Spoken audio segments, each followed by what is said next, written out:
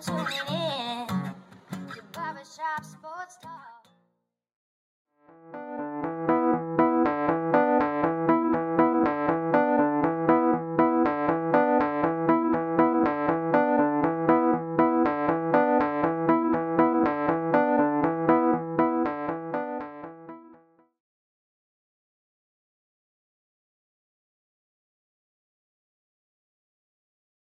Oh, thank you for tuning in to the 100th episode of Barbershop Sports Talk with me, your host, Daryl Lane. As always, I want to thank you for listening, whether it be via Spotify, iTunes, iHeartRadio, Apple Podcasts, however you're listening. Thank you for tuning in.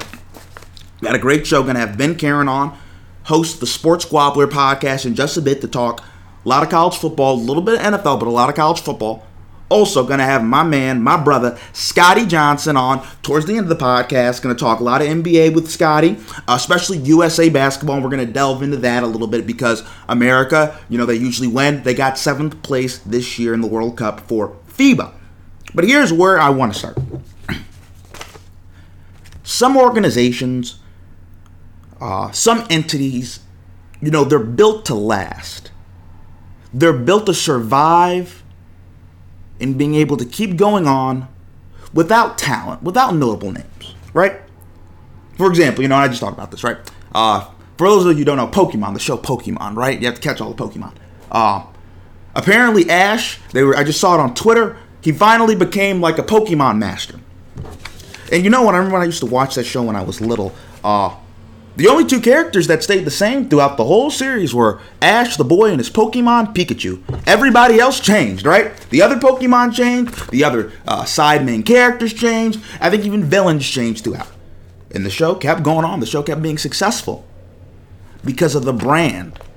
Because the video games, there was so much more than just a certain character, just a certain person, which made the show go, right? One of my favorite musical groups when I was younger, The Temptations, right?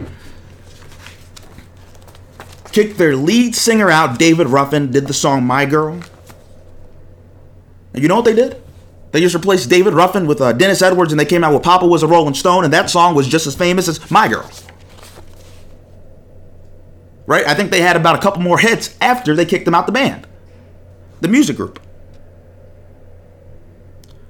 The Los Angeles Lakers. Most popular, most notable NBA franchise. They still keep plugging along, right? It's like, there's Kareem. Kareem's gone. Then you have Magic. Then HIV happens. Magic retires. Magic leaves the game. Then you want to know what happens? Then Kobe happens. And then Kobe's gone. Happens. Right? Sometimes the content, sometimes the industry can be so good that it can keep churning out talent that will attract you. Kind of like the NFL. Their brand, legacy, stability. They have a great talent pool to pick from. Big Ben Roethlisberger and Drew Brees. Drew Brees is going to be out for at least 6 weeks. Hurt his hand or his thumb. Had surgery. Ben Roethlisberger hurt his elbow and will be out for the rest of the season. And then people might be like, oh my gosh. And the only people that should be worried, that should be frightened, are Steelers fans and Saints fans. Because if Mason Rudolph is the starting quarterback for the Pittsburgh Steelers, you got problems. And if Terry Bridgewater is the starting quarterback for the New Orleans Saints, you go for a team that is a Super Bowl contender to a team that, quite frankly, will probably miss the playoffs. But if you're an NFL fan, it doesn't matter to you, right? People say, oh, but they're great Hall of Fame quarterbacks. So was Peyton Manning, and nobody talks about Peyton Manning anymore. Because there's, Brady, Aaron Rodgers, Phillip Rivers, great Hall of Fame quarterbacks still playing. Look at all the young, talented quarterbacks that we have in the game now. Carson Wentz, Baker Mayfield, Patrick Mahomes, Jared Goff, Dak Prescott, Lamar Jackson, Kyler Murray, Deshaun Jackson, Josh Allen. Could even throw Sam Darnold in there. Still have great veterans like Russell Wilson. Captivating personalities that we're still wondering what can they be when they reach their full potential. Jimmy Garoppolo, right? It's not that big of a deal that Breeze and Roethlisberger are out. It won't affect the NFL because the NFL is about the brand. It's about the shield. It's not necessarily about the players. So I think the Steelers and the Saints, they should be worried. But the rest of the NFL is built to last. The NFL is built to deal with talent being gone, right? So many people are like, oh my gosh, after when Colin Kaepernick's on all the injustices that happened to Colin Kaepernick. And you want to know what? Football's still the most popular sport in the world. I mean, not in the world, excuse me, in America. Still the most popular sport in America. By a wide margin, I might add. Now, do want to talk about this too, right? You know, there's always a saying, when the rubber meets the road, we find out who's real, who isn't, who's fake, who's not. The who has it to the who doesn't. It's when greatness is personified. Cleveland Browns are playing Monday night today, right? Playing Monday night against the New York Jets without Sam Darnold, their starting quarterback. This is a game, this is going to be a flashpoint game, a flashpoint moment that everybody looks back after this NFL season's over and after the Super Bowl happens, and everybody's going to talk about what happened to the Browns. Why the Browns didn't make it to the playoffs, why they didn't advance in the playoffs, or why they ended up being 8-8, or why, let's say, something crazy happens and they end up being 4-12. We're going to look back at this game, right? They get their butts whooped week 1 by the Tennessee Titans. Tennessee puts up 43 points. They get blown out at home. So much excitement, and it dims like a little match. It's gone. Then we have week 2, and like I said, New York Jets, Monday Night Football, prime time. Without their starting quarterback, Sam Darnold. This is a game that Baker Mayfield should win. This is a game that Freddie Kitchens should win. This is a game Odell Beckham should win. They come out and they lose to a New York Jets team with Trevor Siemian as their starting quarterback. Could lead to everything going all downhill for the Cleveland Browns this year. Everybody, especially in Cleveland, go to school in John Carroll, everybody's so quick to anoint Baker Mayfield, saying Baker Mayfield is this, Baker Mayfield is that. I remember people were telling me, Baker damn better than Baker, damn better than Baker, damn better than Baker, damn better than Baker, damn better than Baker, damn better than Baker Mayfield is right now. Lamar Jackson, same quarterback in his draft class, is looking a whole lot better than Baker Mayfield right now. People talked all about the Browns, all this minutia, all this talk, all this chirping, swirling about the Browns, right? Remember, Delaney Walker says, after the Titans blew them out, the Browns were who we thought they were. Now, we're really going to see, like I said, Monday night, are the Browns who we thought they were? Are they that super team? That team that can go 12-4, make a deep run? That young team? Or are they a team that's overrated? Like I said, everybody in Cleveland wants to talk about Baker. Baker this, Baker that. But you want to know what? I hope Baker challenges his inner LeBron. Because that's what they're going to need. A memorable performance for this flashpoint game. This tour de force. Remember when LeBron was down 3-1 against the Golden State Warriors? Nobody thought they could do it, and they did it. LeBron was the superhero Cleveland needed. And he showed up, and he showed out. Cleveland, the Browns, Freddie Kitchens, Odell, they need Baker to be that guy. To put on a LeBron-type performance. To put on that performance primetime stage in front of everybody when the whole world is watching. When the whole country is watching. And to make a statement, I'm here. I'm the baddest mofo in the room, and there is nothing that anybody can do to stop me.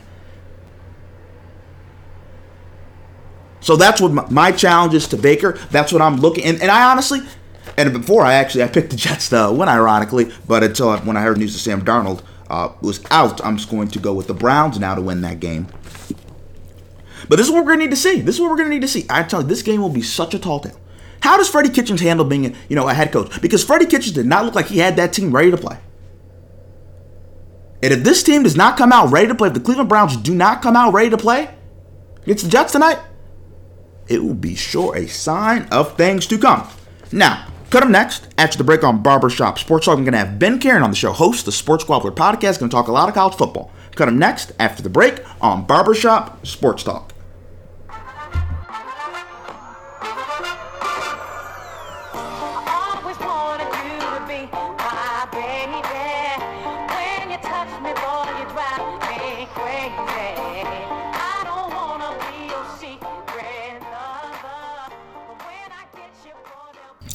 Oh, we're back with Barbershop Sports Talk, and we have Ben Karen, host of the Sports Squabbler podcast, with us. How you doing, Ben? I'm doing well, Daryl. How are you tonight? I'm doing great. Now, Ben, the first question I have for you is this, right? Top 25 comes out for college football.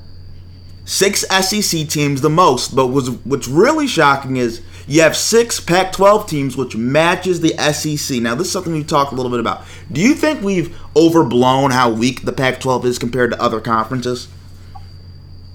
I do not. To be honest with you right now, they've missed the playoffs the last couple of years, and we're just at the end of week 3, and I already think the Pac-12 is in peril, and it's looking like they're going to miss it again this year. Even with 6 teams in the top 25? Yeah, I mean, you look around, and I know that you're telling me there's 6 teams in the top 25, but my question to you is, who's making the college football playoff? Because I'm looking around, Washington already has a loss, USC went down in overtime against BYU, Oregon's already got a loss to Auburn. I mean, you banking all the chips on Utah?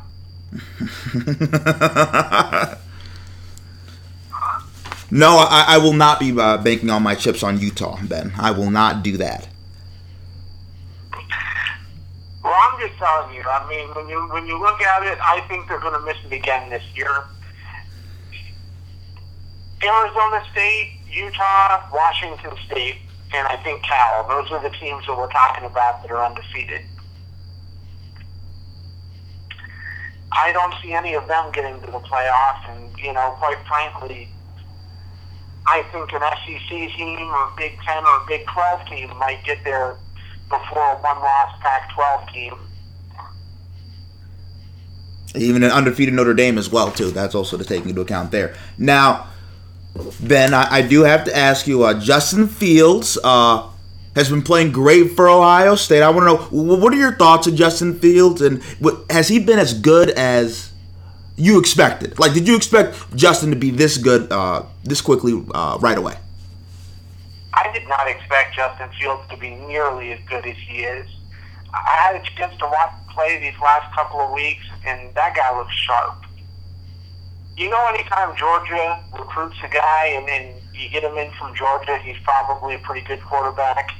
I saw him play some last year, though, and I definitely felt that Fromm was better than him at the time. But you can tell he's really taking his time. He's learning the offense, and they're putting him in some great spots to really be successful because he has absolute command over that offense. And as I said before, he looks really, really sharp right now. He is better than I expected he would be. Much better. You think Kirby Smart's kicking himself a little bit for kind of running Justin Fields out a little bit to have a guy like Jake Fromm take full control of the team and be the starting quarterback? I don't think he's kicking himself. It's always hard when you have 2 quarterbacks that are as talented as Fields and Fromm. I think that Kirby Smart did what he had to do. He made a decision and he moved on, and Georgia's going to be just fine. Now, I want to talk about another former Ohio State quarterback, Joe Burrows. Joe Burrow seems like he's taken his play up another level. The game against Texas last week was extraordinary. He played really well this week. How surprised are you that Joe Burrows is kind of taking his game up to another level and has put himself in an early Heisman race? Well, I thought he played very well, in the game against Texas. He came to Kyle Field, played my Yankees really tough last year, put up 72 points. Yeah, Joe Burrow can play. He's a good player. I think this talk about him being in the Heisman race is crazy. I think LSU is a little bit overrated right now as well. but it was certainly a marquee win for them as they start the season. But I think as the season progresses, Joe is probably not going to be in the talk for the Heisman. So you think this is more of a flash in the pan than a sign for more things to come? I do, yeah. I think that he's a good quarterback, and he's probably, top 15, top 20 guy. But I'm not seeing top 5, not for him right now. Now, you even mentioned this with LSU. Do you have like a team so far that's kind of high in the rankings that you're like, they're not quite that good? Who would that team be for you? Well, I think that I have to go with Michigan. I know when I talked to you a few weeks ago, I was pretty high on Michigan, but they've looked really bad. They almost blew that game against Army a couple weeks back, and then, quite frankly, looked very good in their opener either. So I think Michigan right now is kind of a sitting duck, and I don't think it's going to be long until they get their first loss. Probably, I'm predicting, in the first few weeks of Big Ten play, they're probably going to pick up at least 1, maybe 2 losses. Now, really? See, now, I looked at the Army game a little bit differently. I thought it was, they run the triple option, which is a really hard offense to prepare for. There's really nothing quite like it because most teams don't run. I kind of just pictured that game as an aberration, and, they found a way to win. Even though the offense has been really concerning. The offense has been very concerning. Yeah, well, I guess for me, I just expected a lot more of Shea Patterson this year, especially with the athletes that Michigan has on the outside.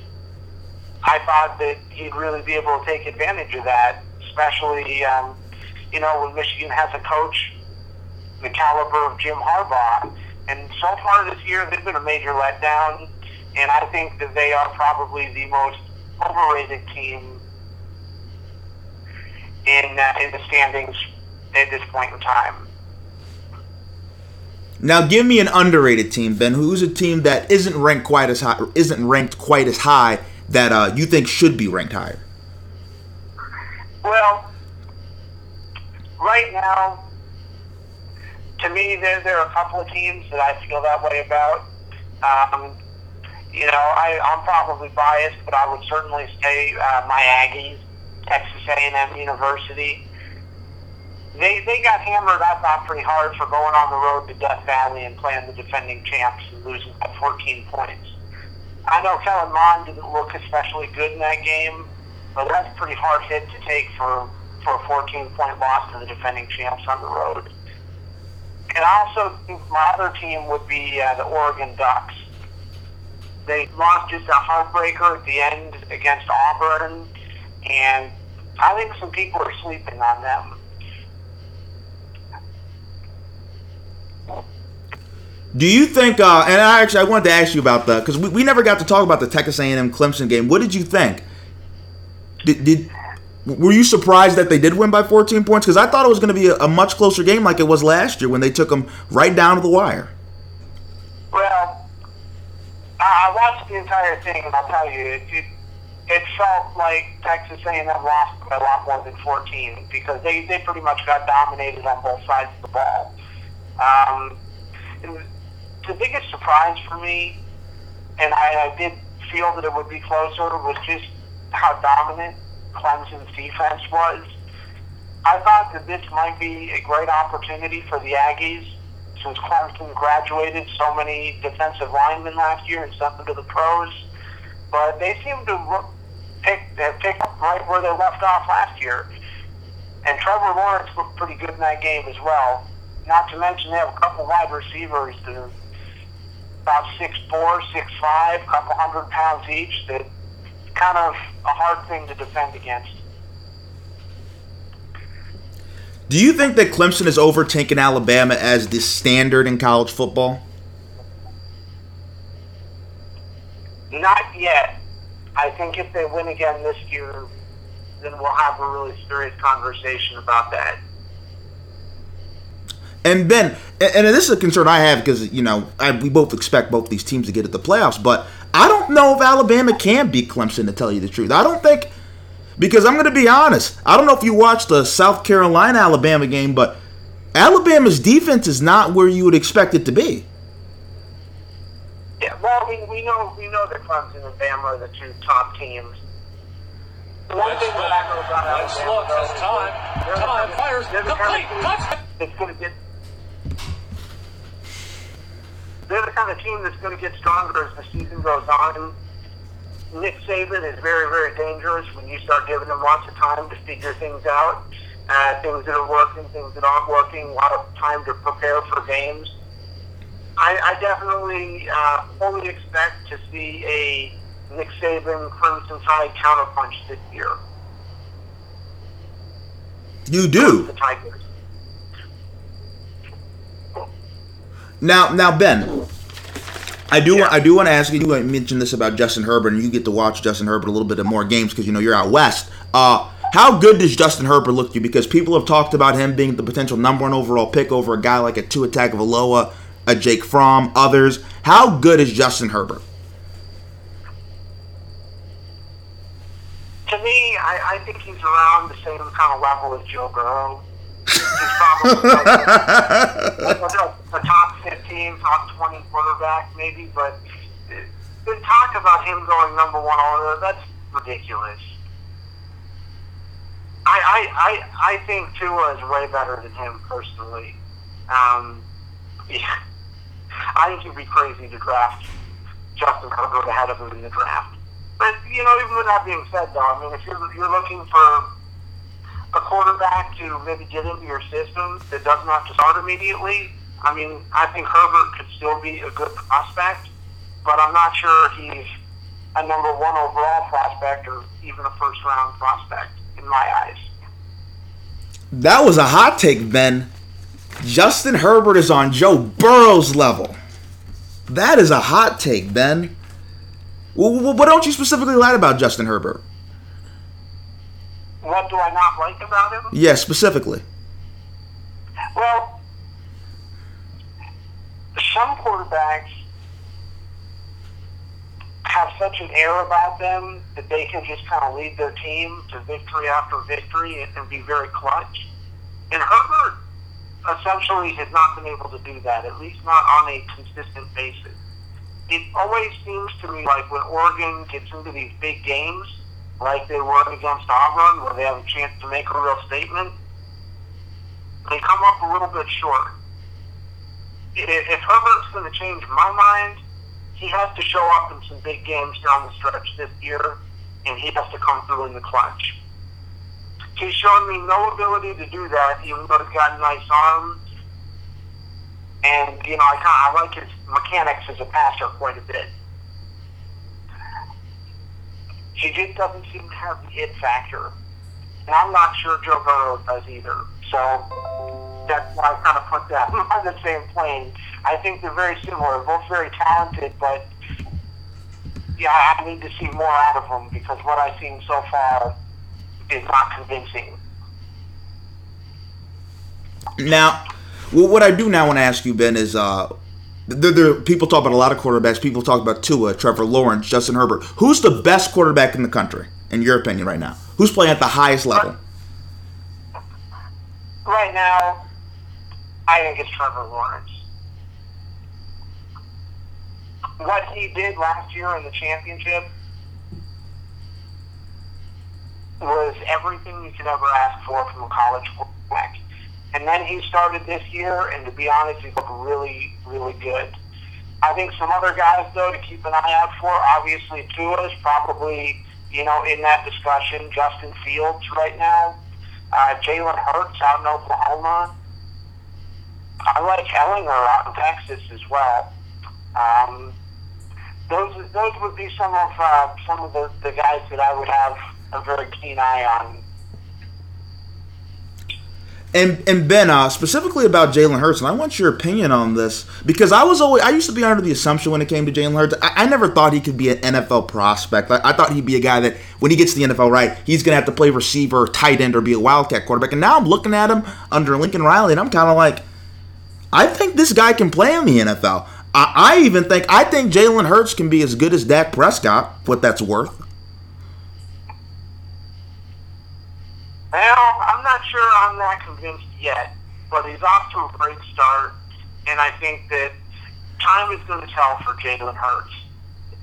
We're at the point in time now where Oklahoma has produced the last two Heisman Trophy winners, and I do think there's something to be said for Lincoln Riley's system. Lincoln has, in his young career so far, already shown an ability to kind of maximize whatever he can get out of his quarterbacks, and that's pretty impressive. I think Riley's one of the best coaches in college football right now. But I need to see a little bit more from Jalen Hurts. One thing that he's got on his side, though, is nobody's going to question his character. He is a good dude, came into that Georgia game, led his team to the victory. You know, when we talk about my criticism of Justin Herbert, Jalen Hurts, in my opinion, is kind of like the opposite of that. He is the kind of guy, maybe he's not quite as good of a passer, but he's the guy that can come in those clutch moments and win those games. A lot has changed for him, I think, since he got replaced at halftime in the national championship game by Tua. Now, Ben, my last question for you. You know, you used to live in the New England area. The Patriots, they sign Antonio Brown. Antonio Brown, he's been in the news for all the wrong reasons, whether it's a lot of the foolishness with Mike Mayock and John Gruden, from even the new sexual assault allegations that are gone on about him. Do you think that the Patriots made the right decision taking a chance on Antonio Brown? I do not. I think that Antonio Brown is essentially a cancer in your locker room. He was in Pittsburgh, Big Ben Roethlisberger, Mike Tomlin, guys with championship pedigree, couldn't make it work with him. And then he goes out west to Oakland. John Gruden, another guy, championship pedigree, loved Antonio Brown. Antonio Brown did nothing but act a fool the entire time he was out there and do stupid things. It's only a matter of time until that happens in New England, too. In fact, when you look at it, word is that he didn't even tell them ahead of time that there was this pending allegation against him. And from everything that I've been seeing in the media concerning his outward communication, it doesn't, to me, sound like he's innocent. So I think that the Patriots are going to be dumping him off of the roster sooner as opposed to later. And I just have to ask, too, when you look at the New England Patriots, why do they need Antonio Brown? They have Julian Edelman, and then they've also got Josh Gordon. Josh Gordon, as long as he has his head on straight, has the ability to be an all-time great receiver. I think he has just as much upside as Antonio Brown, and I actually think even as much trouble as he's been in at this point in time, he's got less downside. So if I was the Patriots, I would have just stuck with Josh Gordon. Already shown they can win a Super Bowl without Antonio Brown. It's not like one of these situations where they need him in order to maybe get him over the hump and help them win a Super Bowl.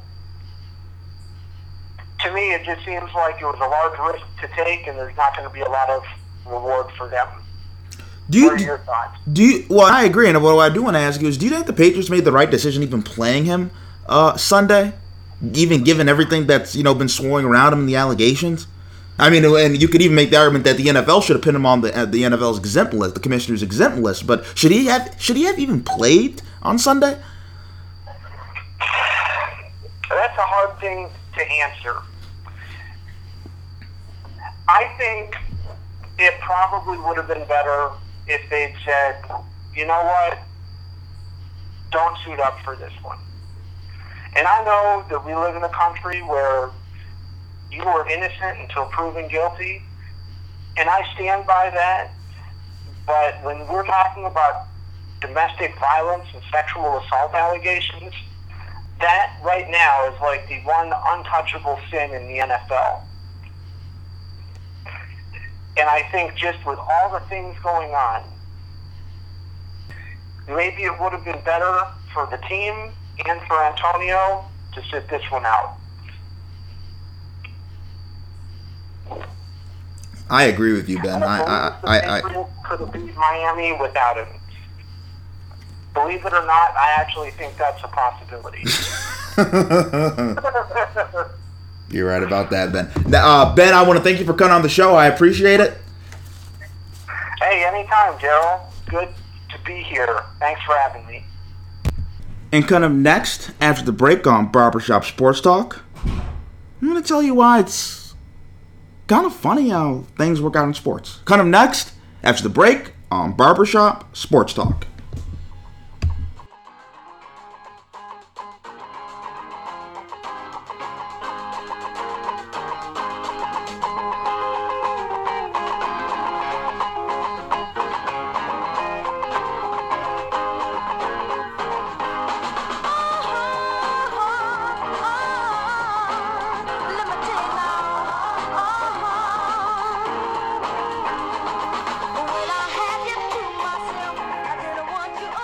Oh, we're back with Barbershop Sports Talk, and I want to thank Ben Karen for coming on the show. Appreciate it. I know he's a very busy guy. His teacher has a lot of stuff on his schedule, on his plate, so I appreciate that. In a bit, we're going to have Scotty Johnson on. Like I said, we're going to talk a lot about the NBA, a lot about FIBA World Cup, the United States getting 7th, what that means. America's best players, are they from different countries? Now we're going to talk about all that coming up after our next break on Barbershop Sports Talk. But here's where I want to start, right? So, Antonio Brown, good game with the Patriots. I think he had like 8 targets. He had a touchdown, had a couple catches, played really well. And it's funny, Antonio Brown, and I think most people would say this is on the best team in the NFL, with the best quarterback and coach of all time in Bill Belichick and Tom Brady. Maybe the greatest dynastic run, especially in football at the very least in NFL history, in the New England Patriots, especially when you consider like the modern era, their salary cap, there's all these things built for parity, and the Patriots continuously win at a very high rate. And you look at Antonio Brown acted like a fool. He acted like an idiot. He did everything wrong. He did the Facebook Live. I think he subtweeted Ben Roethlisberger talking about his sexual assault allegations in the past. Did a lot of just kind of nasty, shady jive stuff. And he ends up being kind of rewarded by going to the best team in the league with the best people to work with and the best people to put him in the best position to succeed. And you look at the Steelers right now. If you look at the Killer Bees, right? Ben Roethlisberger hurt his elbow, is out for the season. People are talking about, is this going to end his career or whatever? Ben Roethlisberger is up there in age, so you don't know what he's going to want to do. Le'Veon Bell, the New York Jets, they're 0-1. Antonio Brown was with the Oakland Raiders, then he just decides to act more of a fool and gets kicked and gets waived, released, and then goes to the Patriots. Life isn't fair. Life is not fair. And not to mention, he goes to the Pittsburgh Steelers rivals, who continuously, in the New England Patriots, who continuously beat the brakes off the Steelers, especially in Gillette Stadium and Foxborough. So Antonio Brown, it's funny. It's funny when you look at who had the last laugh at the end of the day. Everybody was saying, "Oh my gosh, without Antonio Brown, the Steelers are going to get rid of this locker room cancer. They're going to be great. They're going to be this." And I know Ben, who was just on the show, was talking about how Antonio Brown's a cancer. But here's what I would say. Patriots got the chemo for this cancer. And you could say Antonio Brown's a tumor, but in that New England locker room, he's going to be a benign tumor. He's going to be a benign tumor. He's not going to be dangerous. He's not going to be deadly. Because if it comes to it, they will cut him in an instant. And you want to know what?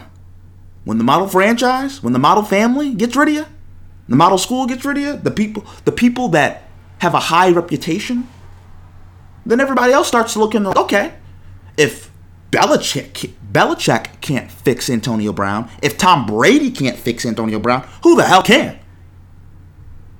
Right? Right? They're only men. Like who else can?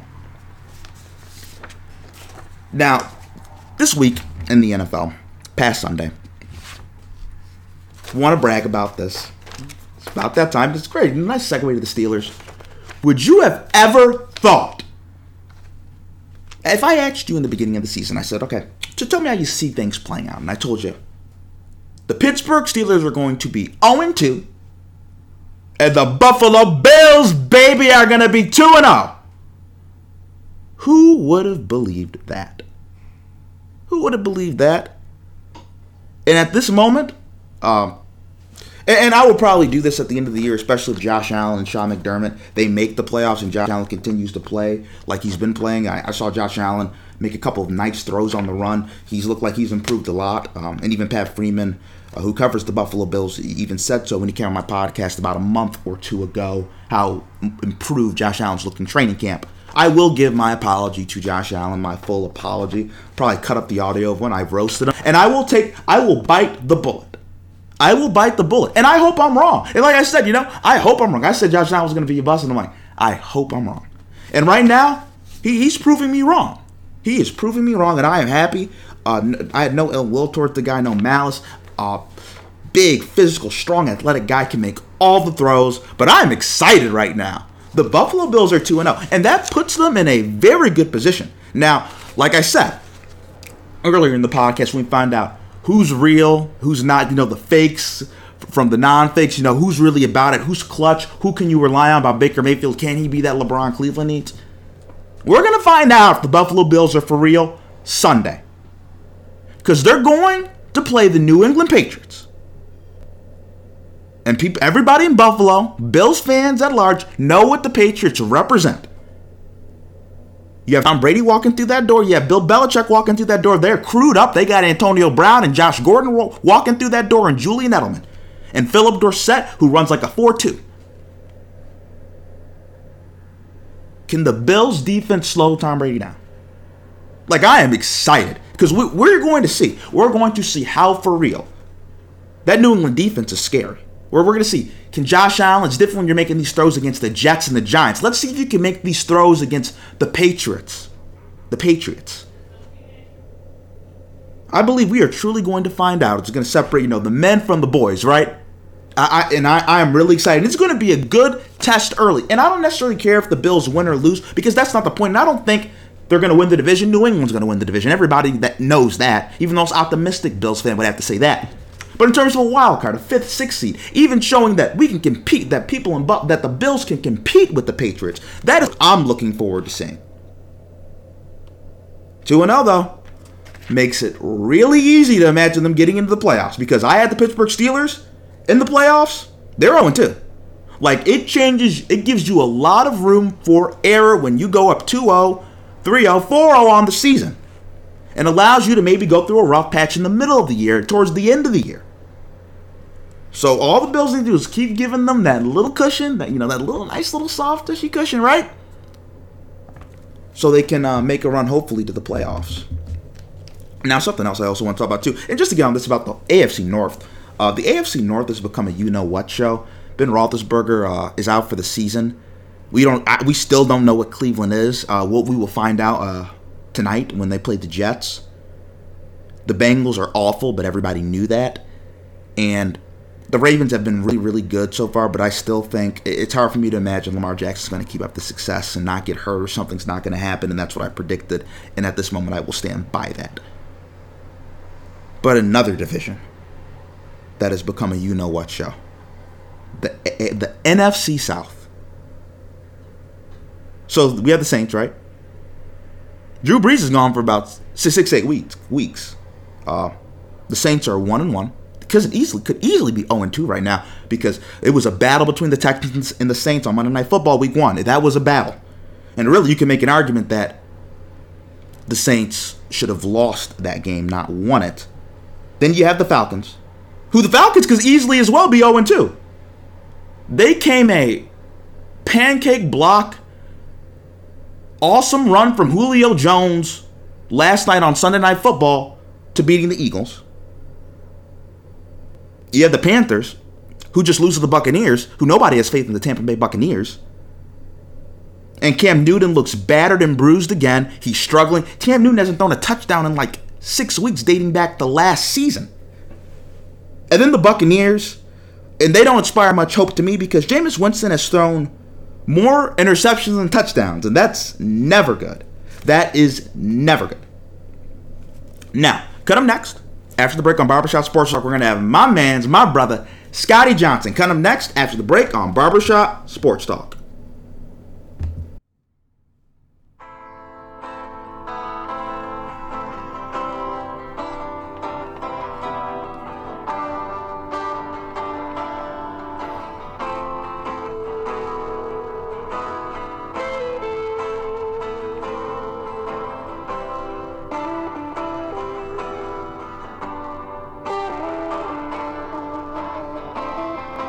Oh, we're back with Barbershop Sports Talk, and we have my brother, Scotty from the city, Johnson. How you doing, Scotty?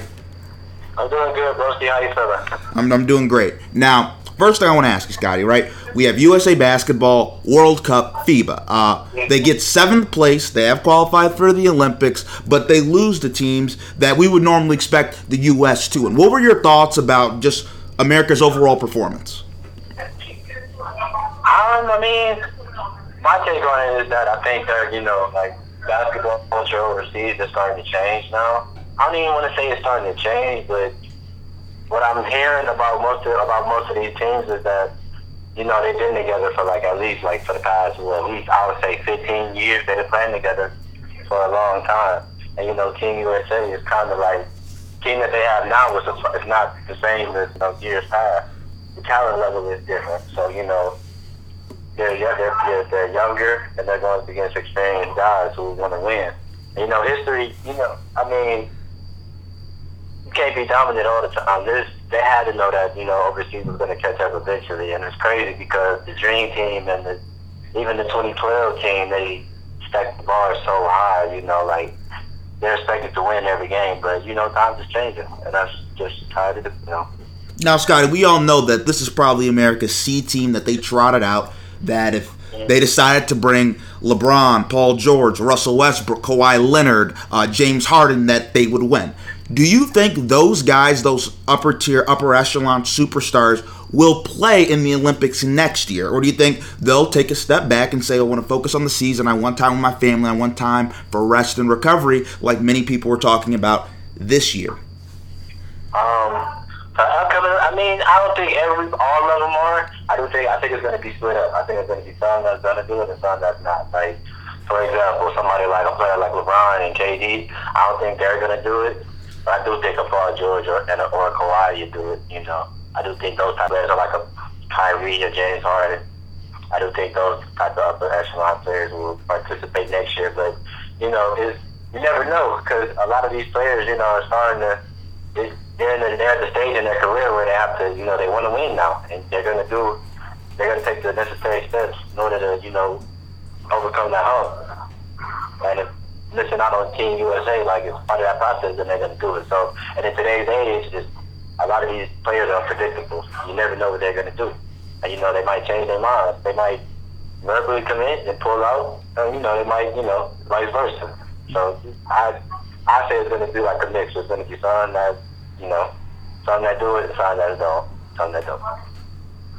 Now, and here's something that I think is interesting too. And you mentioned this, that other countries are catching up to the United States in basketball, and this more so applies, 5 to 10 years from now instead of right now. But as we know, and we've talked about this before, the NBA is littered with international players. Whether it's Luka Doncic, whether it's Joel Embiid, whether it's Ben Simmons, whether it's Jokic. In about 8 years, we could be looking at a situation like, let's say, the next Olympic cycle in 2024, where we're looking at all the best players. The United States doesn't have the best player on the court, or one of the 5 best players on the court. You're right. I agree. And to push it a step even further, I think that a lot of these players are going to start going to college too. I think more of them are going to start going overseas, so the competition is starting to get better. So even like with that aspect, and it's just I agree, but I do think, in the next few years that's a possibility because these, like I said, these overseas players are catching up. It's not even the fact that they're catching up. It's just they're starting to understand what it takes, to play in the NBA. They're starting to get early. They're starting to hit their strides earlier. Like, you get I think about over the years, about all the players that came overseas. You got Tony Parker, Manu Ginobili, Dirk, Kristaps, and then now we're in this new age where you get like a Jokic or a Ben Simmons and but for overseas it's been like a big thing. It's just, I feel like now with this age of media and how everything gets hyped, you're starting to see more and more and more and more and more and more and more. And even like our basketball culture is starting to change a little bit. Kind of from how we're brought up and taught how to play. That's starting to change now. So it's kind of a little bit of everything if you think about it. And I want to ask you about Greg Popovich because I know people always talk about how great of a coach Greg Popovich is. And I want your opinion on this. And this is a theory of mine. I'm not saying Greg Popovich isn't a great coach. I'm not saying Greg Popovich isn't a Hall of Fame coach. But he did come in with the most talented roster still. They still had the best roster, from the best man to the worst man. They still had the best roster. They tried out the best guys. And they lost and they got 7th place. Now, do you think that there's credence? Because I remember people always talk about who's better, Phil Jackson or Greg Popovich. And people would say, Phil Jackson had Kobe, Shaq, Michael, and Scotty. And Greg just had Tim Duncan. But isn't there something to be said to being able to win when you have the most talent? Yeah, there's a difference between, being able to coach talent and being able to, just coach, quote unquote, just, regular fundamental players, like, that's why I say that's the difference between the Mark Jackson and the Steve Kerr. Like, who's to say that Mark Jackson would have been able to handle all that, all the egos and tension and talent level with the Warriors, with the team that they had now, with KD. Who's to say he'd be able to handle that? I feel like Steve Kerr was one of them coaches that, like a Phil Jackson, who knows how to handle the talent and know how to win consistently. What Pop was, though, is that they never won consecutively. They always won in like different strides, but they still won. And they with the same like culture and the same, like teachings and stuff for Greg Popovich. It's been the same. It's been like that since the late 90s or mid 90s. And, they're one of the only few teams with that in basketball. And they call them some people call them the Patriots of basketball because they won in each decade, But I do think that there's a difference in coaching, coaching abilities and coaching skills, and I think that's one. But I do think I'm probably one of the ones that say Popovich is a better coach because Phil kind of did have more talent, and ain't like he, put that talent together. I feel like it was more so of the players than Phil, but I do think Pop, as far as like working with what he has and getting the most out of his player, I do think Pop is better at that. Are you trying to say that Phil Jackson wouldn't have had 11 rings if he didn't coach Kobe Bryant, Shaquille O'Neal, Michael Jordan, and Scottie Pippen? Kind of, yeah. That's exactly what I'm saying. Do you disagree? Hey, none of them ever won championships without Phil. The only one that's ever won a championship without Phil was Shaq, and that was when Dwayne Wade went off in 2006. So but only one of them's ever won without Phil. So, I mean... but think about it though. Do you think that Phil would have been a decent coach without those players? Do you think he'd have the same career if he wouldn't have to coach those 3 players or those 4 players? Jordan, Kobe, Shaq, and Scottie. Do you think that? I really think the career path would be different. I feel like sometimes like a coach can have more talent and be like more so the talent that's on the team and the coach, because if you got players who know how to do their job and know what they're doing, all you got to do your job as a coach is just make sure the team chemistry is good. That's it. But the difference between a Phil and a Pop has to develop you. You don't come in like as this like high level talent that's coming. When you get drafted to the Spurs, that's how Kawhi was. People didn't expect Kawhi to turn out the way he turned out, but it's player development. They are elite when it comes to that, and I think like that's like I said, it's like that's exactly what I'm saying. I don't think the career would be the same if he had Shaq, Kobe, and Jordan. Now, Scott, I do want to know. You mentioned the 2012 Olympic team with LeBron, Kobe, Kevin Durant. People can talk about the 2008 team, the Redeem team. There's the original Dream Team. Which Dream Team do you think is the best, Scotty? That's a good question, bro. Our generation, we kind of was robbed because we never got a chance to see what it was like playing for the Dream Team. You know, we only saw the highlights and we could only see what was recorded, what was released. So I'm gonna have to say the 2008, the Redeem Team. Wasn't that the Redeem Team? The 2008 Yes. team? Yes, I'll go with that one. They had LeBron, Dwight Howard, Chris Paul, Wade. I don't think they had Chris Paul. Did they have Chris Paul? Yes. I'm not sure, but I know they had Dwayne Wade, Jay Kidd. They had a lot of talent that year, so I'd probably go with the 2018. But the 2012 team wasn't bad neither. I just felt like the 2018 was stacked more all around. I think the Dream Team would beat them. You can't do that, bro. That's not fair, bro. We don't know what they never watched them growing up, bro. They don't count. I mean, who would be the best player on the floor, though? On the Dream Team versus the Redeem Team? Yes. Michael Jordan. Or LeBron or Kobe. Stop it, Scotty. Stop it, Scotty. Stop. Come on, man. Give us some credit, man. I really think that our defenders should give Jordan a hard time. You know what I mean? I think Kobe would have been with some down because he mimicked this game, so he didn't know how to stop him. You know what I'm saying? Now, Scotty, I do have a question for you. Taco Tuesday. LeBron James, he's filing his trademark, and I think he did not get it actually in terms of licensing rights for the name Taco Tuesday. What did you all think about that, Scotty?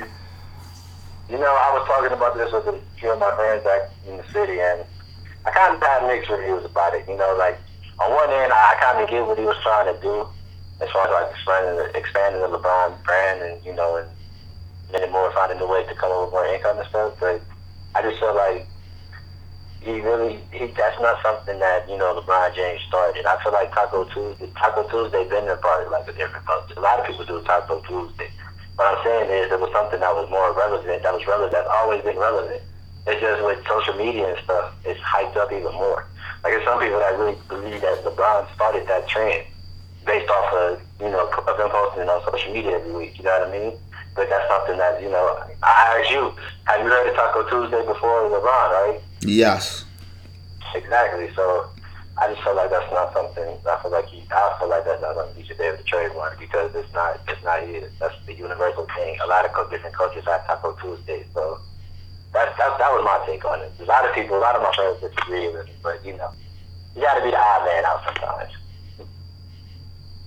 Now, Scotty, there was also I believe Sports Illustrated, they did a list of the top 5 basketball. I think it was like a top 100, but they did the best basketball players in the NBA. You know who they had number 1? Was it Antetokounmpo? Yes, it was. Number 2 was Kawhi, and number 3 was LeBron. Now, I disagree with that list. I think you can go. I would personally go Kawhi 1, LeBron 2, and Giannis 3. But that's just my personal preference. How did you see that? Do you think that's a good rank? Do you think Giannis is the best player in the NBA? Can we say that? Not yet. He's coming. He's coming. But definitively, I don't think you can say that he's the best player. Not yet. I feel like that'll be these next couple of seasons, next 2-3 seasons. This is going to be his season to prove that to the world. You know, but. I understand probably why they gave it to him because he was the MVP of the league last season, but I do feel like you said, I put Kawhi ahead, you know, of Giannis, and LeBron ahead of Giannis, or even KD too, you know, in certain aspects. So, but hey, that's what they feel like the best player. He got to rise up to the plate and show that. I don't think he's the best player though. No. I agree with you, and I would say this: is Giannis better than James Harden? I don't know if he's better than James Harden. I don't know if Giannis is better than James Harden. Nah, you see, that's a good one because they play different positions and they both do stuff differently for their teams in order to, to win it.